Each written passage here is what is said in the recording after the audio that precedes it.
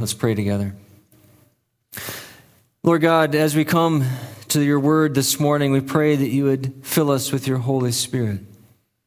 Lord, as we contemplate this gift of peace, may you give us not only understanding, but, Lord, breathe into us the deep and the living truths as we find them in your word, that they may take root in our hearts and transform our lives for our good and for your glory. Oh, Lord, fill us with your Spirit now. Guard and protect our hearts as we come together under the authority of your word. In Jesus' name we pray. Amen. If you're able, I invite you to stand for the reading of God's word, Colossians chapter 1, verses 15 through 20.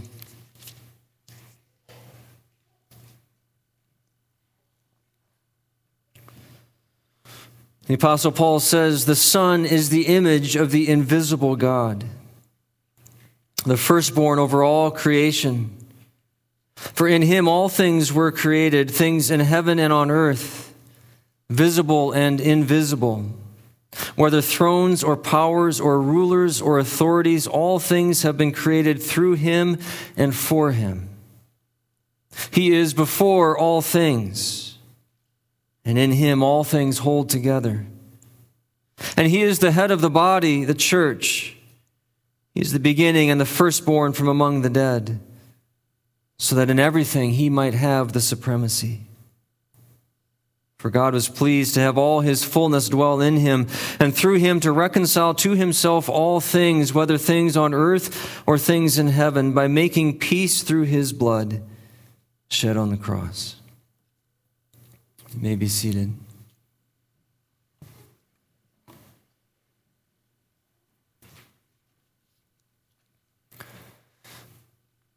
So one of the gifts that Jesus came to bring is the gift of peace.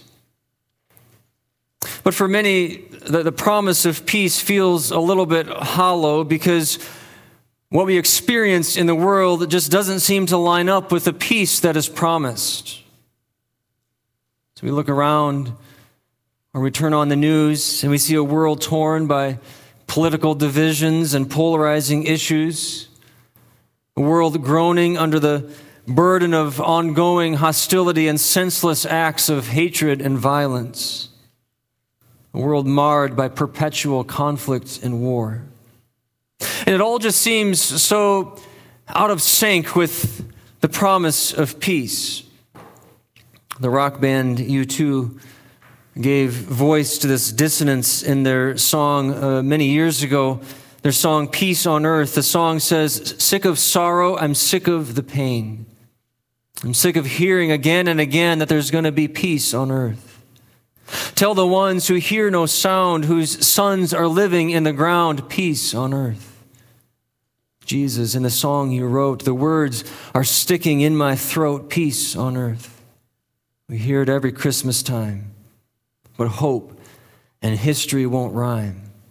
So what's it worth, this peace on earth? And it's a fair question, isn't it? It's a question that many of us wrestle with, whether we voice it or not.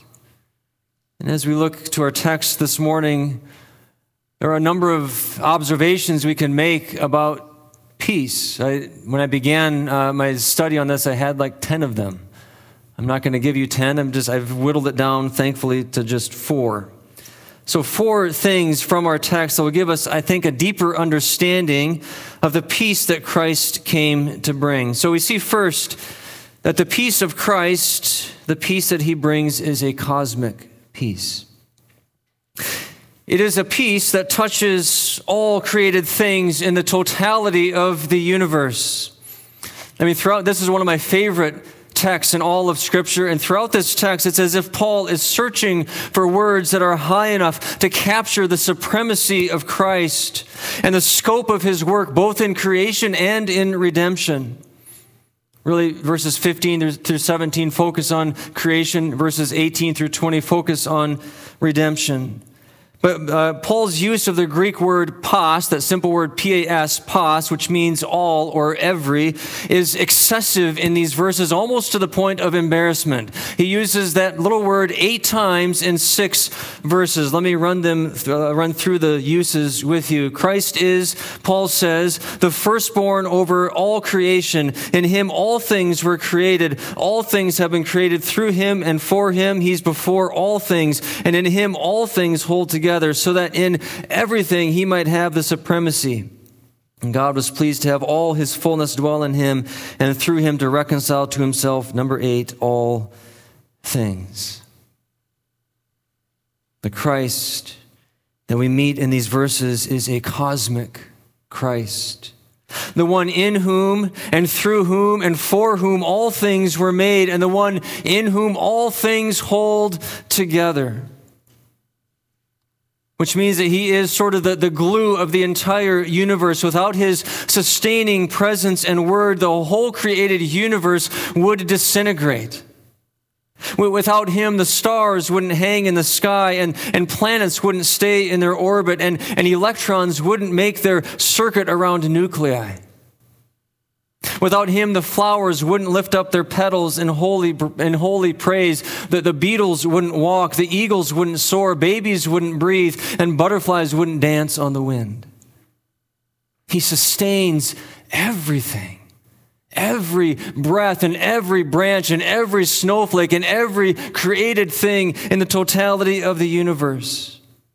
As the writer of Hebrews said, the Son, in words that really are parallel to here in Colossians, the Son is the radiance of God's glory and the exact representation of his being, sustaining all things by his powerful word. By his word, by his breath, by his presence, all things in the created universe are sustained. They endure at his command. But here in Colossians, we see that Christ is even more than just the sustainer of all creation. He is, in fact, its very rationale. He is its rhyme and reason. He is the basic operating principle controlling all of existence. And so when we read these verses, if we have a spiritual pulse, we cannot come away from them without having a profound sense that our vision of Christ has so often been far too small. And it's out of this cosmos encompassing supremacy of Christ that the gift of peace is given. For Paul says that God was pleased. And so after all this stacking of this excessive language of supremacy, it's out of that Paul says God was pleased to have all of his fullness dwell in Christ, and through him to reconcile to himself all things by making peace through his blood shed on the cross. The peace that Christ gives is a cosmic peace that is an all creation encompassing peace, a peace that restores harmony to all that has been broken in the totality of the universe. We cannot think high enough about the peace of Christ. See, the peace that Christ gives then touches not only fallen humanity, but all of creation that has been sort of dragged down into dysfunction on the coattails of human sin. The moth hobbling along on the ground with crippled wings. The lion fighting off a pack of hyenas that are trying to devour its cub. The landscape disfigured by reckless urbanization. Paul said in Romans 8 that creation is in bondage to decay, and its groaning as in the pains of childbirth, groaning under the weight of human sin, waiting for its redemption and restoration in Christ. That's what the peace of Christ brings. It is a cosmic peace, a peace that restores harmony and order to all of creation. Number 2, the peace that Christ gives is a reconciling peace. Paul says that God was pleased to have all his fullness dwell in Christ, and through him to reconcile to himself all things by making peace through his blood. Now, to reconcile, we know that we use that word often, but the technical definition to reconcile means to reestablish relations that have been disrupted or broken. It is to make things right, to bring together what has been separated, what has been torn apart. To reconcile is to bring together again. In the Bible, reconciliation has really two main dimensions. The first is the vertical dimension, which is reconciliation between God and his people. We see this in Colossians 1, verses 21 to 22, right after the text that we read this morning. Paul says, once you were alienated from God and hostile in mind. There's that separation. There's that chasm. Doing evil deeds, but now he has reconciled you by Christ's physical body through death to present you holy in his sight, without blemish and free from accusation. So what was separated, what was torn apart by sin, has now been brought together through the person and the work of Jesus Christ. That is the vertical dimension. The second main dimension of reconciliation in the Bible is the horizontal dimension, which is reconciliation among fellow believers. We see this in Ephesians 2, verses 14 to 16, where Paul says that he, that is Christ himself, is our peace, who has made the two groups, and the two groups here are Jews and Gentiles, who had a really long and sordid history of rivalry and hatred and tension and bitterness and separation and antagonism and just you couldn't hardly get any more farther apart than the Jews and the Gentiles. But Christ has made these two vastly separated groups one, and has destroyed the barrier, the dividing wall of hostility, thus making peace, and in one body to reconcile both of them to God through the cross. So in reconciling each group to God through the cross, they were then reconciled, brought together as well. For those who have been purchased for God through the precious blood of Jesus, there is a bond that runs deeper than any division or any hostility. And so reconciliation in the Bible is almost always one of these two dimensions, the vertical dimension or the horizontal dimension, reconciliation between God and sinners or between fellow believers. But here in Colossians, we see a reconciliation that goes beyond these typical dimensions.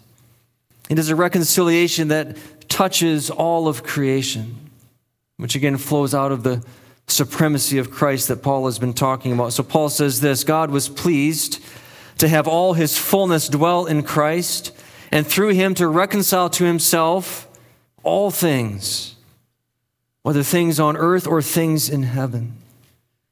And the reference to things in heaven typically means the spiritual forces of evil. So the powers, the rulers, the authorities, spiritual forces of evil in the heavenly realms, by making peace through his blood. Now, this is a rather shocking thing for Paul to say. And I'll try to give you the short version, because much ink has been spilled over what Paul means here. He cannot mean universalism, universal salvation, because Paul elsewhere so clearly teaches against that. So here's the short version. What Paul is saying here, I believe, and along with many other scholars, is that through the death of Christ on the cross, God has brought his entire rebellious creation back under the rule of his sovereign power. And so in other words, Paul is saying that all things will be put right, that God's elect will be saved, and the creation that is groaning will be restored. And the enemies of God who reject Christ and oppose his people will be put in their place and rendered incapable of vandalizing shalom again.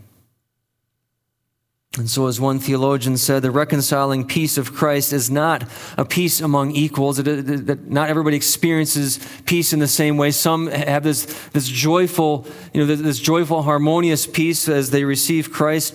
Others, it's a sort of this submission against their will to the power of Christ as the supreme king.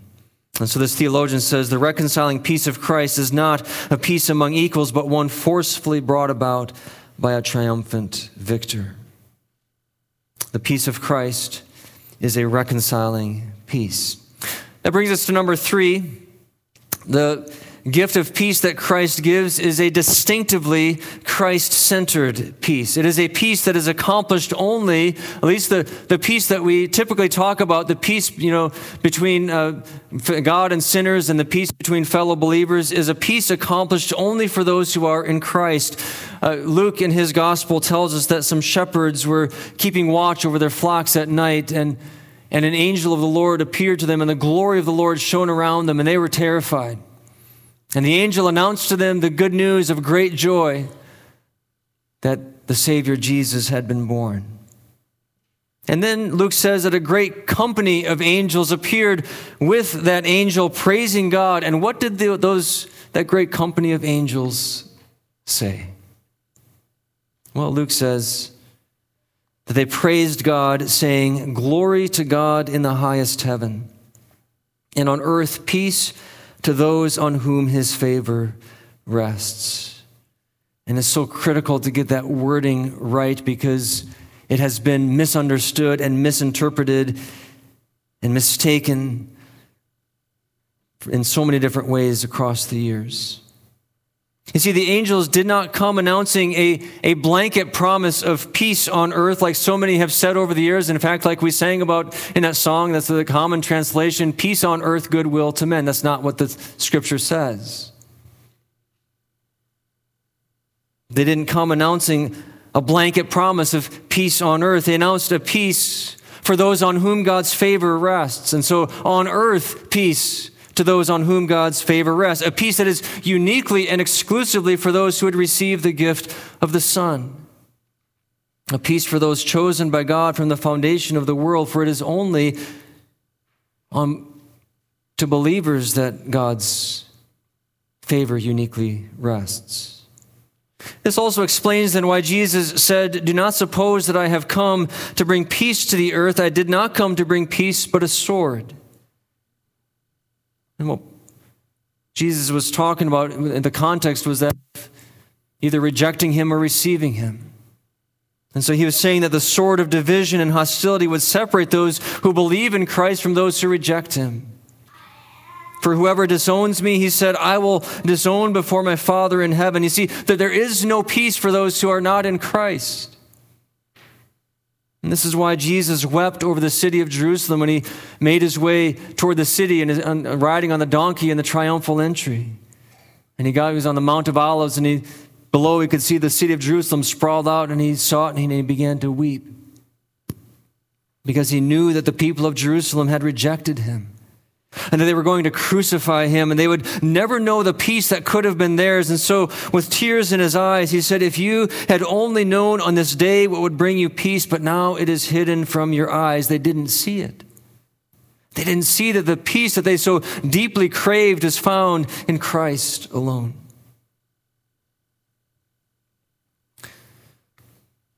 Many years ago, a South American company purchased a printing press from the United States, and after it had been shipped and assembled, the workmen put it together, and they couldn't get it to work.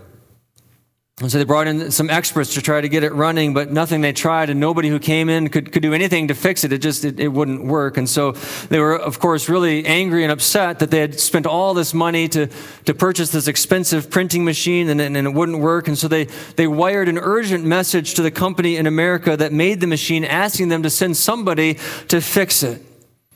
And when the company in America got the message, they could sense the urgency in the request, and so they decided to send the best person for the job, which is the man who had designed the machine. And he had worked with this machine from the very beginning. He knew it inside and out. He knew everything about the machine, and so if anybody could fix it, it was him. And so they sent him to South America, and when he arrived on the scene, the officials at the South American company were even more upset because he was so young. And they thought to themselves, well, how could this rookie possibly fix this machine when all of the experts that we brought in were unable to fix it? And so they sent another message back to the company in America and said, "The man you sent is too young. Send somebody else with more experience." And the company in America sent back this reply: "He made the machine. He can fix it." And that's all they said. He made the machine. he can fix it. Well, that's really the message here in Colossians, that Christ is the one by whom and for whom and through whom the entire universe was made, and the one in whom all things hold together. He is the one who made it, and he alone can fix it. The peace that the world most desperately needs is a distinctively, uniquely, exclusively Christ-centered peace. As the prophet Isaiah said, there is no peace for the wicked. And so too, the New Testament affirms there is no peace. At least this peace, the kind of peace that we deeply crave, there is no peace for those who reject Christ. And what this means then for us is that in a world so torn by division and hostility, a world so desperate for peace, the best thing that we can do is to share the gospel. Is to be about the business of making disciples, because it is only in Christ that true peace is found. It's only as people come together under the cross of Christ that the wounds of division are healed and the dividing wall of hostility is torn down. That's one of the things that I so appreciated about George Device, the Device and their ministry in Ukraine is their work of reconciliation and their work of bringing peace, but it is a exclusively and distinctively and passionately Christ-centered peace, because they recognize that there is no peace apart from Christ. The peace that Christ came to bring is a distinctively Christ-centered peace. And finally, number 4, the peace that Christ came to bring is an already but not yet peace. It is a peace that has already been accomplished. Paul says in Romans 5, therefore, since we have been justified through faith, justified, that legal sense of having the punishment, the penalty of our sin paid for, that has been accomplished through the death of Jesus Christ on the cross. It's in the past. It is done. It is finished. It's the finished work of justification. Therefore, since that we have been justified through faith, we have peace with God through our Lord Jesus Christ. For believers, we have already attained peace with God. It's already been accomplished. It has already happened. As Paul says in our text, it has been accomplished through the blood of Christ shed on the cross. That historical event that is done and over, finished, complete. But the gift of peace is also a gift that is not yet fully realized. Though our peace with God has already been attained, the full picture of peace in the world is still to come. And Paul conveys this not yet aspect of peace in Romans 8 when he says that the creation waits in eager expectation for the children of God to be revealed. That is, for the fullness of redemption in God's people to be accomplished. The full number of people to be brought into God's saving embrace. The creation itself will be liberated from its bondage to decay and brought into the freedom and glory of the children of God. The world is still suffering and straining under the burden imposed by human sin, still waiting for the kingdom of peace to be fully realized when Christ returns. And the Apostle John was given a vision of this fully realized kingdom of peace, and in his vision, which is recorded in Revelation 21, he heard a loud voice from the throne saying, God's dwelling is now among the people, and he will dwell with them. And he will wipe every tear from their eyes, and there will be no more death or mourning or crying or pain, for the old order of things has passed away. The gift of peace that Christ came to bring is a gift that is already accomplished, but not yet fully realized. And this explains the dissonance that we so often feel, and the dissonance that U2 sang about in their song, Peace on Earth. Sick of sorrow, I'm sick of the pain, I'm sick of hearing again and again that there's going to be peace on earth. Well, Jesus did come to bring the gift of peace. And it is a peace that has already been given, but it has not yet been fully realized. And so we wait with patience and with confident expectation for the kingdom of peace to reach its final chapter. On April 15, 1912, The Titanic infamously descended into the frigid waters of the North Atlantic. And one of the most grievous realities of that tragic night is the fact that so many more people could have been saved. There were 18 lifeboats that night, and almost all of them remained half empty. The people chose to leave the drowning behind for fear that trying to get them into the boats would endanger their own lives. And so of the 18 lifeboats, only one made any real effort to help those who were drowning. And that tragic scene, I think, is in some ways a sort of parable of the world in which we live. A world unraveled by sin, where things are not as they should be, and where fallen humanity is adrift on an unfriendly sea. This is a world that needs to be put right again. A world that needs the peace of Christ. My prayer for us this Advent season is that we may treasure the gift of peace that He has given, and that it may compel us to live as ambassadors of peace in the world. May we not be like those 17 lifeboats that turned a blind eye to the brokenness around them. Let us go to the broken places with the healing power of the gospel.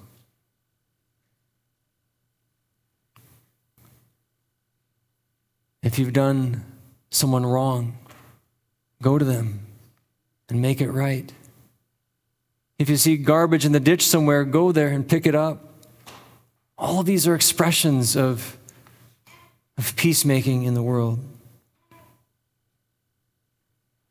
If you need forgiveness, seek forgiveness from the one you've wronged. If you've been wronged, go to that person to seek restitution. Let us strive to be peacemakers in every sphere of existence, going to the broken places with the healing power of the gospel. This is what many of you have done for our family the past couple of weeks, and we have been so immensely blessed by your peacemaking efforts through words, through prayers, through visits, through food, through cards, and through notes of encouragement. You have been peacemakers to us. Let us go wherever shalom has been disrupted with the peace of Christ, to the glory of God. Let's bow together.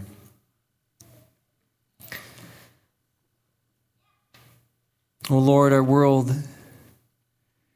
is a world that is aching for peace. May we treasure, O Lord, the gift of peace that Christ has come to bring. And may we be ambassadors of peace as we follow Him and going, O Lord, to all the places, the broken places of the world where shalom has been vandalized and disrupted. And pray, O Lord, as we come before your throne in a time of silent prayer and response, that you would fill us with your Spirit, O Lord. Minister to us. If we are in need of peace this morning, may your Spirit breathe it into us. May we see and experience and feel the peace of Christ. And may you compel us, O Lord, to go to broken places around us with the healing power of the gospel. Lord, hear our silent prayers this morning.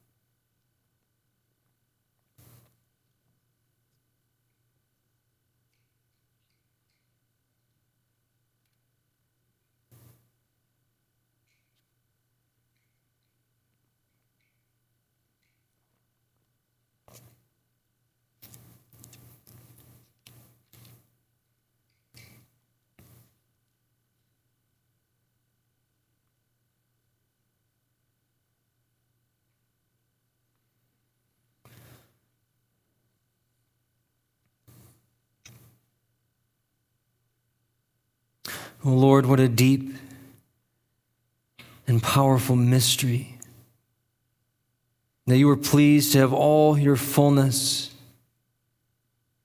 dwell in Christ, and through him to reconcile to yourself all things by making peace through his blood shed on the cross.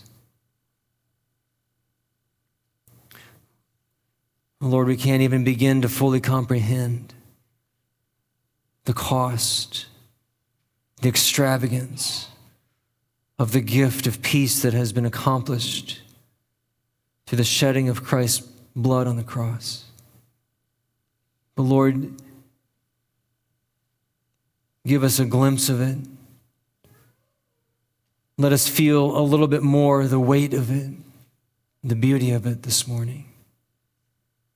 And as we ponder it, O Lord, may you compel us by your Spirit living in us to go out into the world as peacemakers. In Jesus' name we pray. Amen.